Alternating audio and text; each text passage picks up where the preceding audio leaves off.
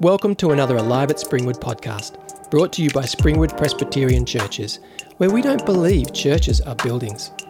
Churches are people. Disciples of Jesus bound together in diversity by God's love, while pursuing faithfulness and vulnerability, celebration and lament, reading the Bible and prayer. May you be encouraged and God glorified by this edition.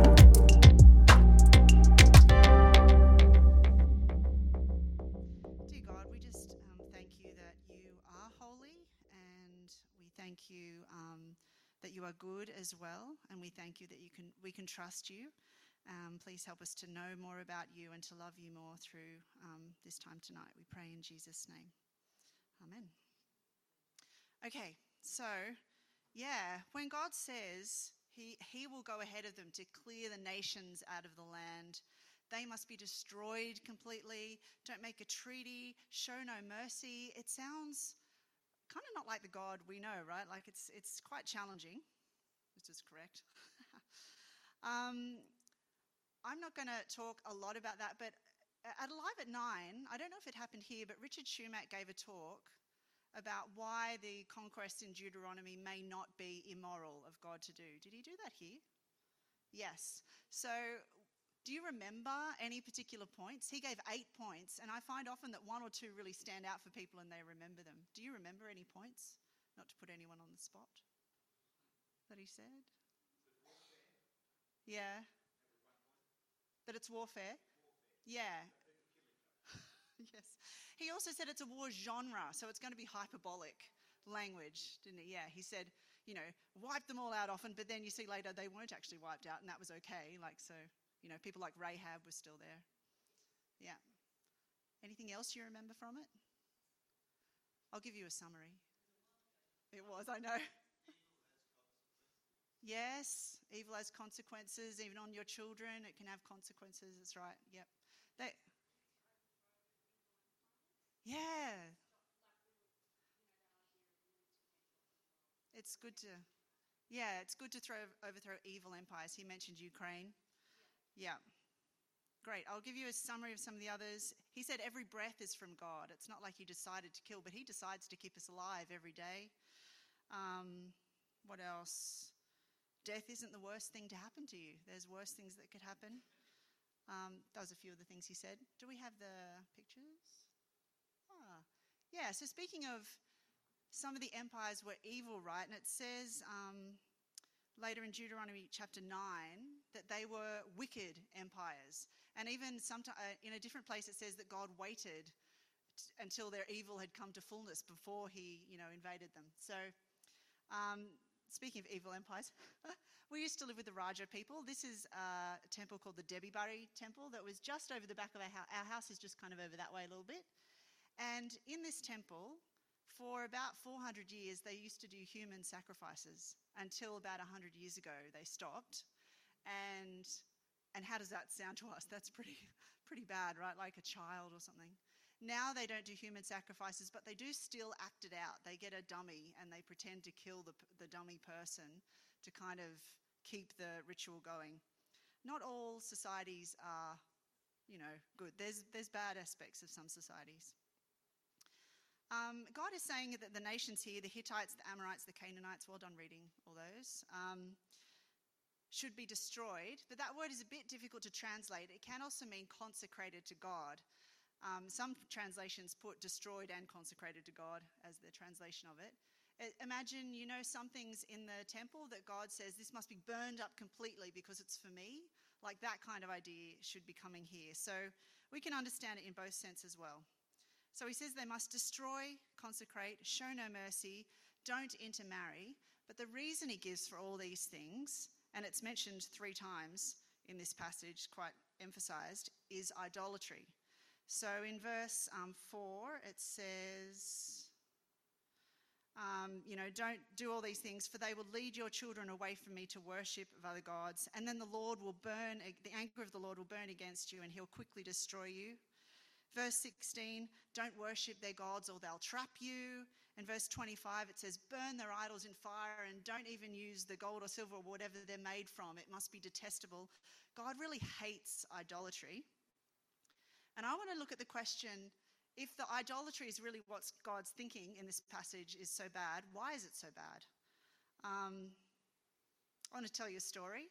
When we do Bible translation, one of the things we do when we're checking is that we read the passage to someone who's never heard it before, and they tell us back what they understood by it, verse by verse or paragraph by paragraph.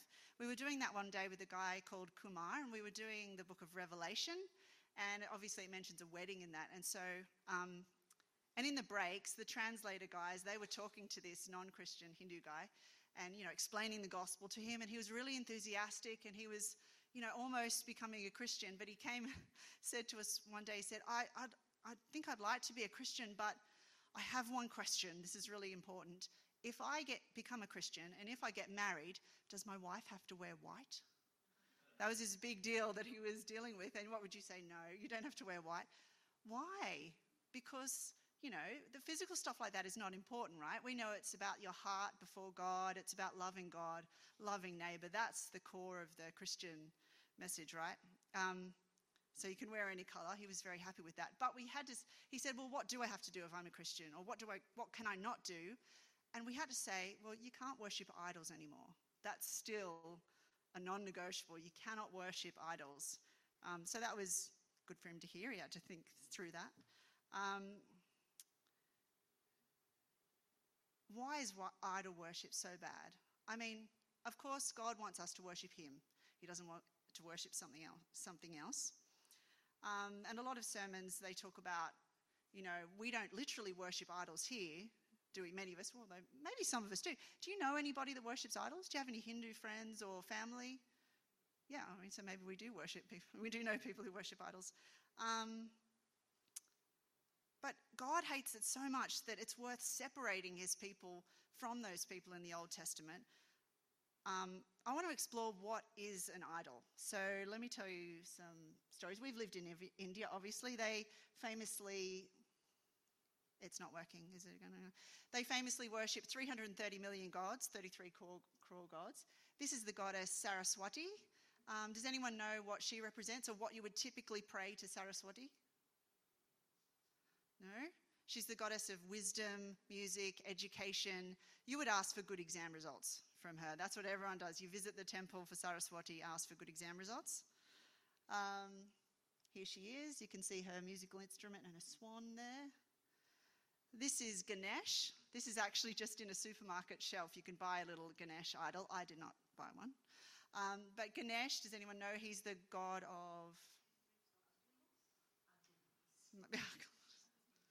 Maybe so. I think it's wealth as well and things like that. So there's a number of things. So obviously everyone wants a statue of Ganesh in their house because he's the god of wealth. Little g god. This is Kali. She's a god kind of localised to the region that we lived in. She's the destroyer. I don't know if you can see, but she has a necklace with skulls all around her neck, and she's got her foot in Shiva's body there. So she's the destroyer, and she's the primary goddess in the place where we lived. And they would have festivals to each of these gods, and what they would do is that they would set up a pandal, which is a temporary temple. They'll set it up for a few weeks maybe, and people will come and worship there, and then they'll pull it all down. You can see it's made just of bamboo and cloth. There can be some quite big pandals. This is just a temporary structure, though it's like 3 or 4 stories high. And that's what's inside that one. Here's another beautiful temporary structure. I think Wendy took this photo.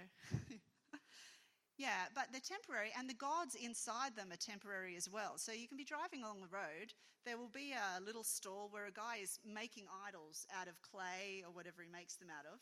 They sell them, they buy them to put them in these pandals, and then when they're done with that festival, they'll pick up the god with lots of cheering and ceremony and throw it in the river. And I asked someone, I said, do people really think this is a god? Because they can see it being made, and they can see it being thrown in the river. Do they think it's a god? Because I'm thinking, how can, And I was told, no, they don't think this is really a god. What they're doing is they're focusing their attention on this thing to what they think is the real god behind it. So they're actually worshipping a non-physical being, but this is how they're doing it.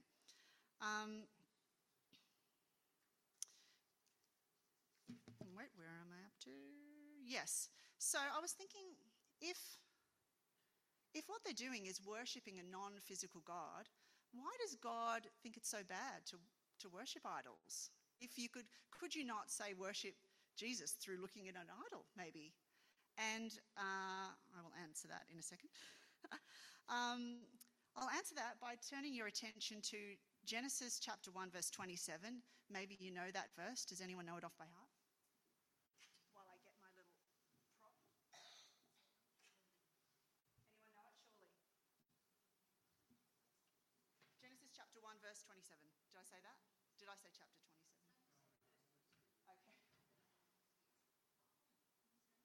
Sorry. Can you see yourself? Okay. Can you see anyone, Gerard? Can anyone over here see anyone over there? Okay, this is my little prop. I'm very proud of having a prop. In Genesis 1:27, it says, "In the image of God he made them, male and female he made them." So this word image can mean a physical likeness, like a mirror. You know, we think of looking at ourselves in the mirror. But it can also mean the word for idol. So in Numbers chapter 33, it says, "You must drive out all the people living there. You must destroy their carved and molten images." Like it's talking about idols. And you think, image, like a reflection or a picture, and an idol, is it really the same thing? Doesn't seem like the same thing to us, right?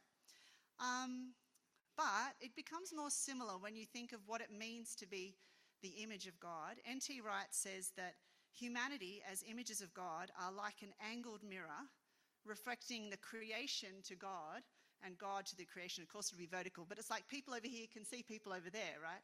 People over there can see people here. So maybe your creation, sorry guys, and your God over there, congratulations. So that's what being in the image of God is like. And it is kind of similar to idols, right? Because they're kind of looking at this thing but trying to see some God behind it. But have you noticed when God talks about idols, it's often connected to the phrase that idols can't see, they can't hear, they can't talk. You know, Deuteronomy chapter 4, it says that. Revelation 9, it says that.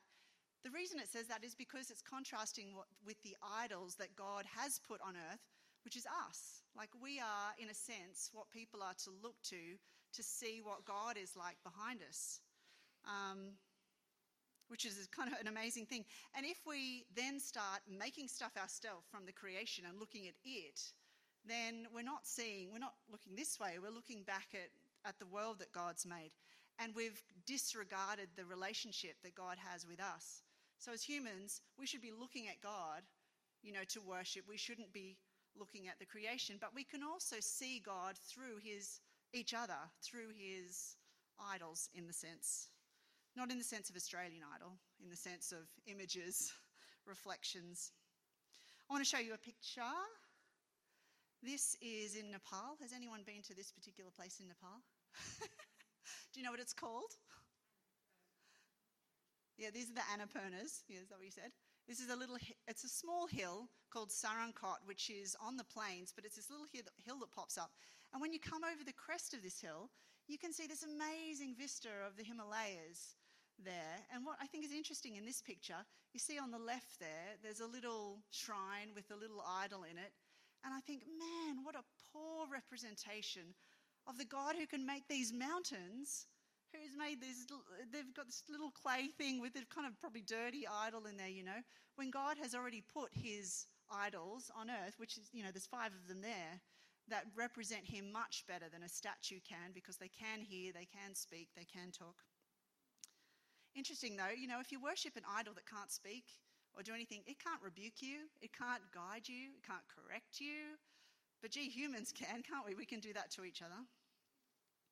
So, yeah, one reason that God doesn't want us to make idols is that the relationship between him and us is really special. And it says in this passage, it says that his people are his treasured, his special treasure. He's chosen them. He set his heart on them. He loves them. He doesn't want us looking at other stuff to worship other things. He wants us to look at him and Jesus and his people. Okay, so that's my main point, that we are his idols. But to do with that, I want to talk about one thing we shouldn't do, one thing we should do, and one thing we don't need to do anymore. So one thing we shouldn't do is that I might be saying we're idols, but we should definitely not idolize other people, right? We shouldn't put them in the place of God. What we do when we idolize people, we put them on a pedestal. We think they're wonderful, but then if they do the little thing wrong, we think they're terrible and we ignore them. Both of those things are not good. We should always be looking at people and saying, you are reflecting God to me in some ways, and I'm thankful to that, but there's some ways about you that are broken or sinful or distorted or something like that. We're a bit like a broken mirror, aren't we? We should be a mirror, but we're a bit of a broken mirror. We can see some true things about God through each other, but there's some things that aren't there or some things that are wrong. So that's one thing we shouldn't do. What should we do? Since people are kind of a window into seeing some aspects of what God is like, we can reflect God's character. It means that people are valuable, so we should value people. It means we can learn things from each other. We can show each other what God is like. And since we can look at each other and see aspects of God, I want to just suggest that maybe in the week ahead, as you interact with others, just look for and acknowledge the things that show God to you. Maybe someone brings you joy. That's wonderful. Praise God for that. Maybe they're super creative. Maybe they speak truth boldly. Maybe they're very patient. Maybe they're very kind. Or lots of other ways they could reflect God. Just look for it and acknowledge that. What do we not need to do anymore? Well, in the days of Deuteronomy, God wanted his people to be kept separate, right? Because there was a risk that they would fall to worshipping idols as they had done in the past. So he wanted people to be separate, to be kept holy. But we don't need to do that anymore. In fact, God has said we need to go out into the world and live with people. And I'm glad because I spent many years in India, so I'm glad that that's what we can do. And the reason why we can do that is because of God's true image. In Colossians 1, Jesus is the image of God. He has come and he's given us his Holy Spirit, so we have the power to not fall for those idols. I mean, I don't know about you, but I don't find them attractive. When I know what Jesus has done, I see him at work in all of us. There's no reason to worship idols. It just doesn't seem to be attractive anymore. And the way we fight evil has changed too. We don't need to go to war. Maybe we don't need to go to culture wars. We just fight against the spiritual powers, not against the people anymore. So we can praise God for that as well. So I just want to pray as we think about this, and then I'll close. Dear Lord, we just thank you so much that you are holy and that you can do what you like, but you have been so good to us in Jesus. You've been so good to us with your Holy Spirit. You've been so good to us in creation as well, and how we can see you through that as well. And Lord, we ask you this week, help us to look to other people to see aspects of you. Help us to read your word to see aspects of you, especially how we see Jesus. And we just pray that you would be working in us by your Holy Spirit, so that we can witness to your goodness and to your character. We pray all this in Jesus' name. Amen.